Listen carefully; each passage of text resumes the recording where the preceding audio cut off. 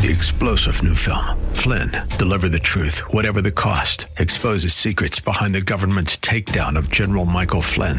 Flynn knew what the intel world had been up to. He ordered the first audit of the use of contractors. This set off alarm bells. He told the truth. He was the most dangerous person for Donald Trump to hire. They had to get rid of Flynn.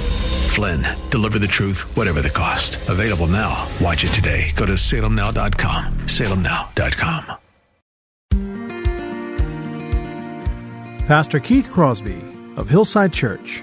But the bottom line is God did not make Pharaoh do anything Pharaoh didn't want to do already. Like the swan, like the iceberg, the tip of the iceberg, we can't see what's going on beneath the waterline. There's so much going on, and we lack the capacity to exhaustively understand what God is doing, how God thinks, and what it means to be holy and righteous and pure. We can only know sufficiently that He is the means of our salvation, and we must trust in Him. I can see the promised land, though there's pain within the plan. There is victory in the end. Your love is my battle cry, the anthem for all my life. Every giant will fall, the mountains will move, every chain of the past you've broken into. All the fear of the lies, we're singing the truth, that nothing is impossible with you.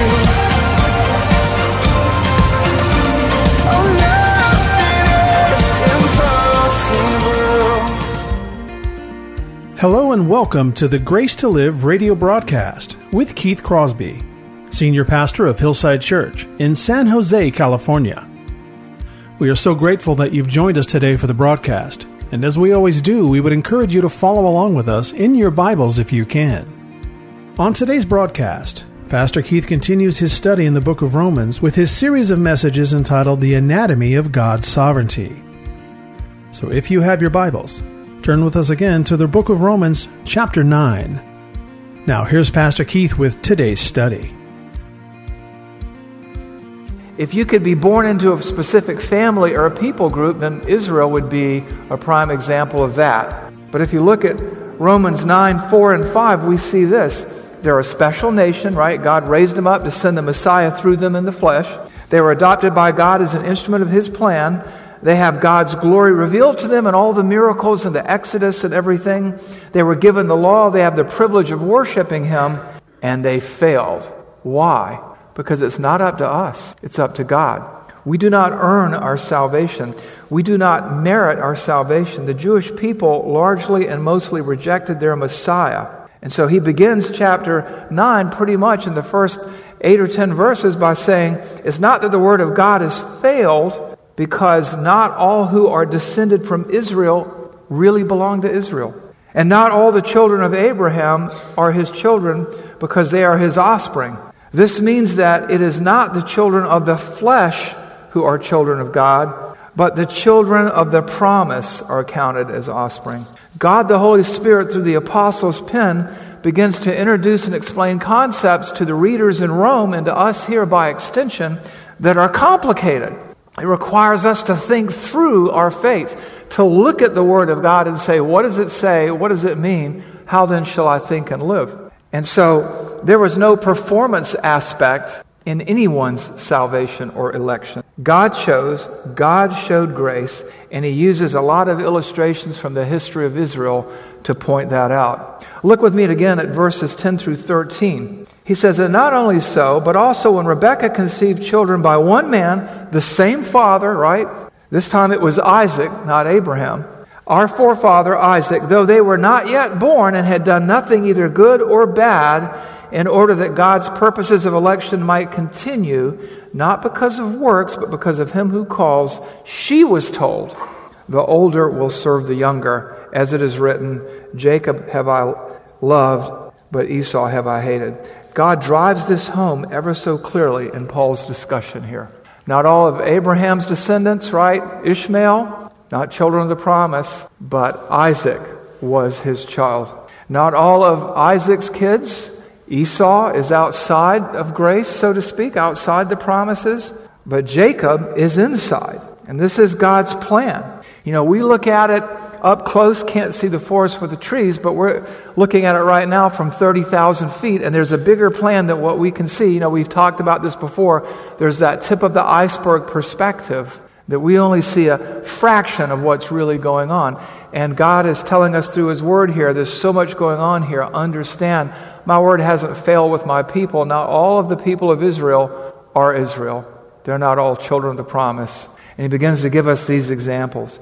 Technically, Esau was the firstborn, and under Jewish tradition and custom, he would have gotten the promise, but he didn't.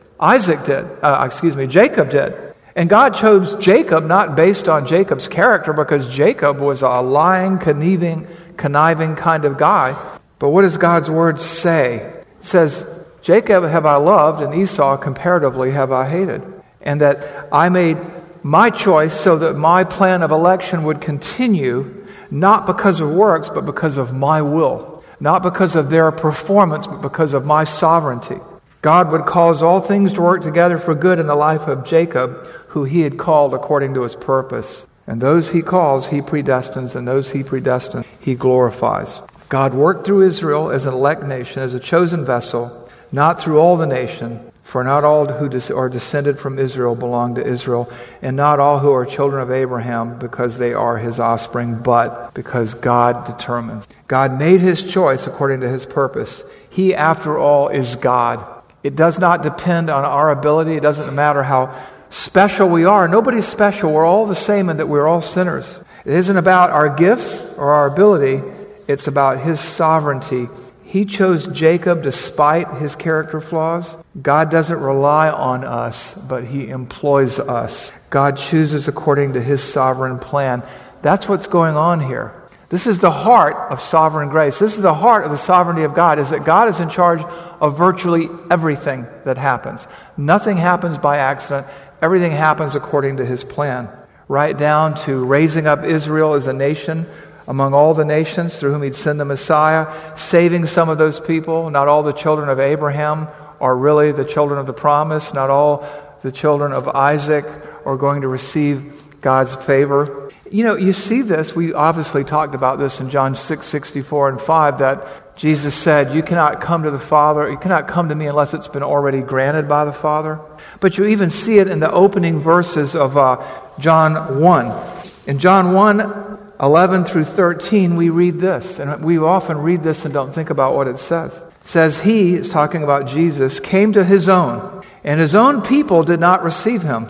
But to all who did receive Him, who believed in His name, He gave the right to become children of God, who were born, and then He says what did not come into play, who were born not of blood, not because they were Israel, not of the will of the flesh, they couldn't earn it, they couldn't work for their salvation, they couldn't deserve it, or the will of man, it doesn't matter who your father is or what he did for you, but of God. We read that and we miss. Born according to whose will? Not the will of man, not the will of the flesh, not according to blood, who are born according to the will of God. Those who receive Him are those born according to the will of God. Don't miss what's going on here.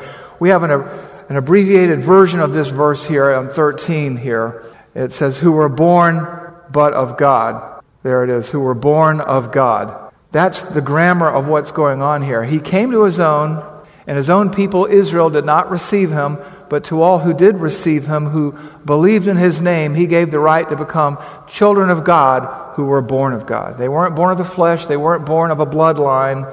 They weren't born because of what their fathers did or didn't do. They were born of God. In fact, when it talks about the election of Israel, the choice of Israel in the Bible, in Deuteronomy 7:7, it makes clear that they were nothing special. It was not because you were more in number than any other people that the Lord set His love on you. That's what foreknowing is. And chose you, for you were the fewest of the peoples, of all peoples. There is another more clear-cut and graphic picture, and I want you to write this down. Ezekiel 16:1 through 18. Ezekiel 16:1 through 18. As you're wrestling with this and saying, boy, this is hard to listen to, hard to hear, in this part of the passage, it is a picture, it explains God's basis for his choice of Israel in extraordinarily graphic language that is not going to be up here on the screen. It begins by saying, tell Israel this, or remind Israel this, that your father was an Amorite and your mother was a Hittite. And when you were born, they threw you into the field and you wallowed there in your blood and your cord was there and you hadn't been washed and you hadn't been rubbed with salt. And as you just wallowed in your abandonment, I passed by and I looked at you and said, live. And that was it. That's why God chose Israel, not because they were special, not because who their parents were. And then it goes on through there in some really, really graphic language, which today I choose. There's nothing wrong with the language, because it's in the Bible, but you want to read that so you can understand that God chooses based on what God chooses, not based on what we do or who we are or how special we feel we might be. Israel lost sight of that. Sometimes we do too, and we think we have something to do with our salvation. Now the question is God's choice based on his choice, is that unfair? And that was the subtitle. We're talking about, is God unfair? But you know what? He's not unfair. Fair is that, all have sinned and fall short of the glory of God, and the wages of sin is death. Fair is that all are condemned. Grace is that some are saved. And that is the heart. That is the heart of his sovereignty, basically. That it's not based on what we do. He does not look down the corridors of time and choose us based on the fact that we were going to do the work of choosing him. He chooses us according to his own will and his own purpose. Which brings us to the head of sovereign grace. The head of sovereign grace is this. God is God, and he has rights. And his rights are to do whatever he feels, whatever he desires, whatever he determines is good. And you know what? In this culture, in that age, we want to stick our fingers in our ears when somebody says something like that. It's hard to hear. God is God, and he does what he wants to do, and that's just it. And that is just it. And the bottom line is we have to accept that. God is God, and his choice is right. By definition, everything God says, thinks, and does is right and righteous and good and perfect and holy. He knows how we think. He knows human nature. And so he does these Q&As to help us to think critically and biblically throughout the book of Romans. And he says, what shall we say then? Is there injustice on God's part? Is God unjust? Is God unfair? And he answers for us, by no means. For, verse 15, because he says to Moses, listen to this. What do the words say and what do they mean?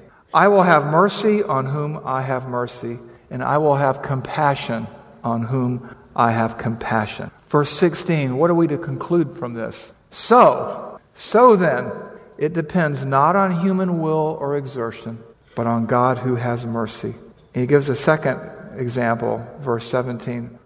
Because Scripture says to Pharaoh, for this very purpose, I raised you up, that I might show my power in you, and that my name might be proclaimed in all the earth. Another conclusion in verse 18. So then, he has mercy on whomever he wills, and he hardens whomever he wills. Now, I know for some that's hard to take because you've never been taught that. I mean, how many of you have heard 4 or 5 sermons on Romans 9 in your life? Right? Okay. How many of you have heard one sermon on Romans? Okay. How many of you haven't heard sermons on Romans 9 before? Yeah, well, this is hard. It's not fun to teach, but it's right to teach and it's good to teach. And here we have the thought process behind God's sovereignty. That's his divine prerogative. That's his godness. He is God. And he's going to do what he's going to do. And it's hard for us to grasp because we don't have the capacity. We don't have the random access memory. We don't have the RAM. We don't have the hard drive space. We don't have the processor speed to bring all this in and to understand it exhaustively. But we can understand it sufficiently. One commentator noted the natural human response is to assert that God was unjustly arbitrary in choosing one over the other, Jacob over Esau, before they have the opportunity to trust or reject him, or to be obedient or disobedient. That natural response, however, is tantamount to saying that there is injustice with God. So Paul asked rhetorically if we have the right to accuse God of being unjust. Are any of us suitable to pass judgment on God's action or his thinking or his thought processes? I don't think so. Now Paul understands this, And so he does this Q&A. He understands that we only see the tip of the iceberg. But what he's pointing out to us is that God, in his wonderful mercy and grace, when it comes to your salvation and mine, leaves nothing to chance. Nothing. It doesn't depend on anyone or anything other than God. God doesn't depend on human nature, on human fickleness, or on human effort. He is sovereignly and perfectly so, right down to the finest detail. Verse 16, so it doesn't depend on human will or exertion, but on God who has mercy. Somebody goes, well, where's the freedom in that? Well, let me tell you where the freedom is. Imagine if your salvation depended on someone else's human initiative like mine.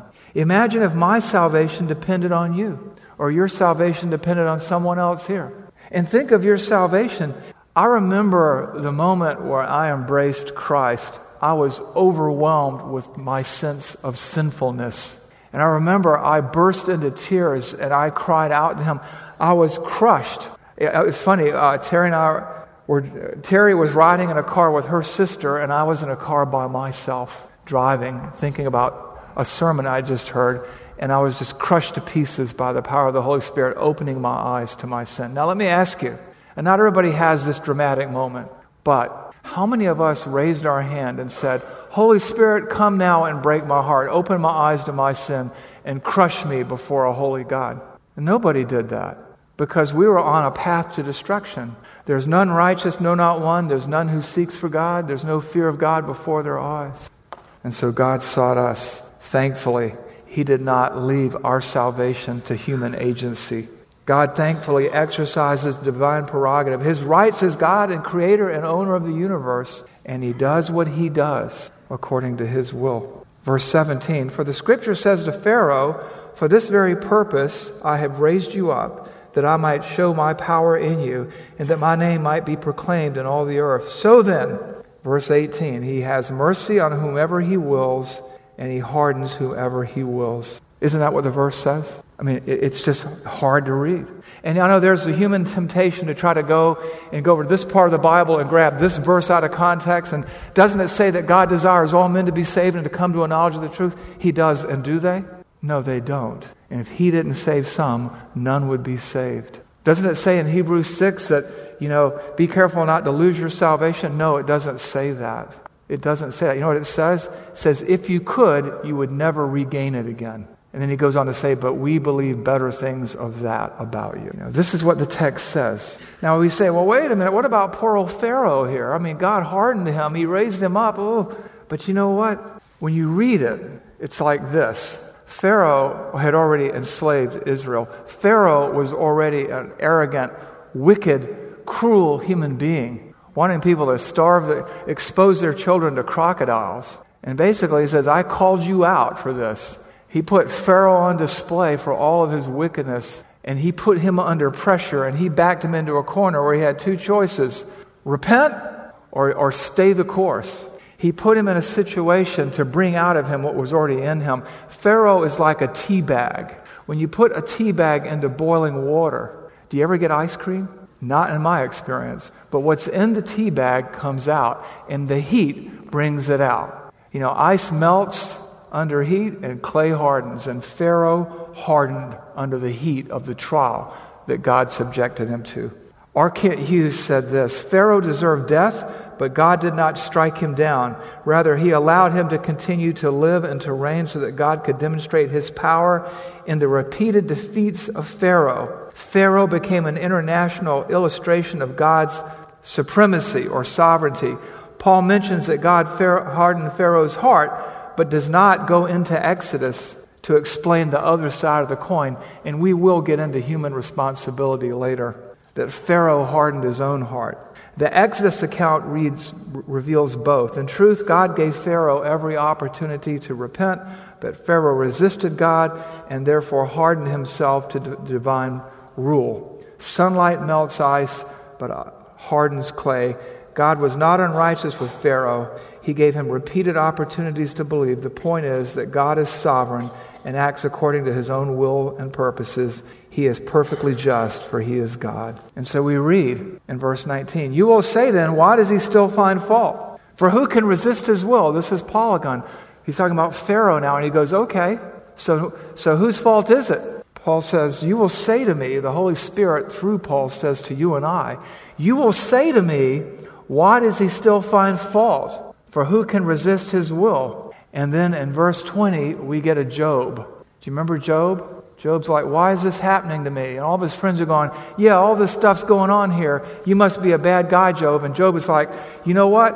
I don't know why this is happening. Why is this happening, God? And God steps in and says, who is this? Who is this that darkens my understanding? Who is this? Who is this? And he looks to Job and says, gird up yourself like a man and answer me. I'm God. And he tells Job, you're never going to know why all this happened. Ever. You're never going to know. Don't darken my counsel with your words. We have this here. We have this here in the text. Who are you, O man, to answer back to God? Will what is molded say to its molder, why have you made me like this? Has the potter no right over the clay to make out of the same lump one vessel for honorable use and another for dishonorable use? And he's saying, you don't know what I'm up to. Who are you to question me? I made you, O man. And do I not have the right to do what I want to do? And somebody's saying, oh, that sounds so terrible, Keith. I didn't say it. I just read it to you. And then in verse 22, he gives this hypothetical to remind the reader of their rightful place before him. He says, what if I did? What if I did? Verse 22. And it's hard to read. I get it. What if God, desiring to show his wrath and to make known his power, has endured with much patience vessels prepared of wrath prepared for destruction, in order to make known the riches of his glory of the vessels toward his vessels of mercy, which he prepared beforehand for glory, even us whom he has called, not from the Jews, but also from the Gentiles. What's going on here? It's this Q&A. He's like, think, people, think. This is God. What if he did do that? Would you reject his salvation? Would you reject him? He's like, he's God. He can do what he wants to do. He can harden who he wants to. He can have mercy on who he wants to. He can have compassion. And he's chosen to have compassion on you. Will you answer back to him? Why? And then he reminds the readers in Rome, you Gentiles weren't his chosen people, but he's chosen some of you anyway. He's chosen us. And so he's reminding them of what is true, that God is sovereign, and that we're seldom able to see beyond our own circumstances. It's like we're a musical note in a concerto, and all we can see is the measure that we're in, but we don't see the other thousands of notes out there, and we don't know where the piece is going, but God does, and he's sovereign over it, and he has raised us up for such a time as this to participate in his redemptive plan, to be recipients of his sovereign grace, because he chose to, because he's God and we're not. And so he says, what if God was, as you charged, unfair? What about you? But the bottom line is, God did not make Pharaoh do anything Pharaoh didn't want to do already. He didn't do that. It's again like the swan, or like the iceberg, the tip of the iceberg. We can't see what's going on beneath the waterline. There's so much going on, and we lack the capacity to exhaustively understand what God is doing, how God thinks, and what it means to be holy and righteous and pure. We can only know sufficiently that he is the means of our salvation, and we must trust in him. I mean, should we be displeased at the way that God has gone about our salvation?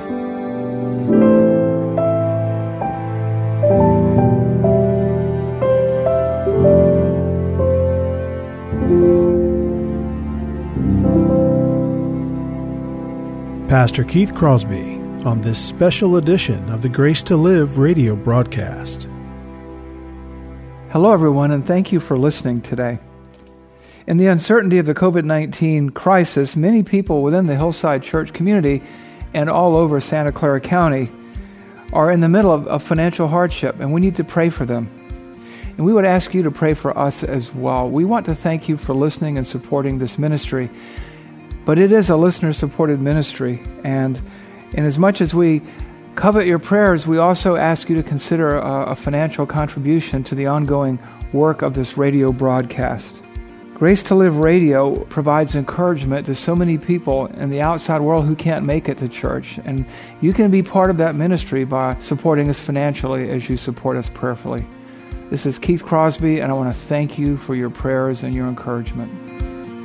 If you have questions about today's program, or if you'd like to hear more messages from Pastor Keith, then I would encourage you to log on to our website, hillsidechurch.org, where you can find more messages and content from Pastor Keith in the Sermons Archives tab, as well as links to Pastor Keith's blog and the new Out of My Mind podcast.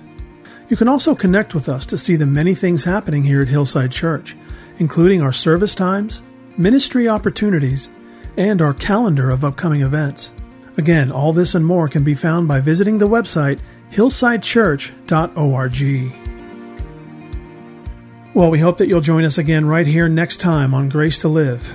But until then, I'm your host, Kevin Reeves, and on behalf of Pastor Keith and everyone here at Hillside Church, it is our prayer that the Lord will richly bless you and keep you. And thanks for listening. Every giant will fall, the mountains will move, every chain of the past you've broken into. All the fear, all the lies, we're singing the truth, that nothing is impossible with you. Oh, nothing is impossible.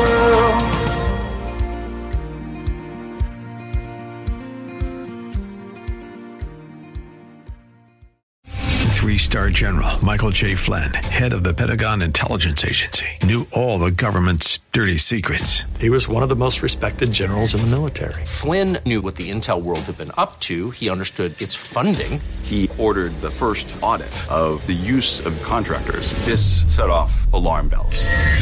The explosive new documentary, Flynn, Deliver the Truth, Whatever the Cost, uncovers the facts behind this scandal. Flynn told the truth. He was the most dangerous person for Donald Trump to hire. I find out the worst enemy that I'm going to face in my life is right here in America. They took my assessment and they wanted me to change it. And I was like, I'm not changing it. They had to get rid of Flynn. With in-depth interviews, archival footage, and never-before-seen personal records of the man behind the headlines. I just felt like I was drowning. Flynn, Deliver the Truth, Whatever the Cost. Available now. Watch it today. Go to salemnow.com. salemnow.com.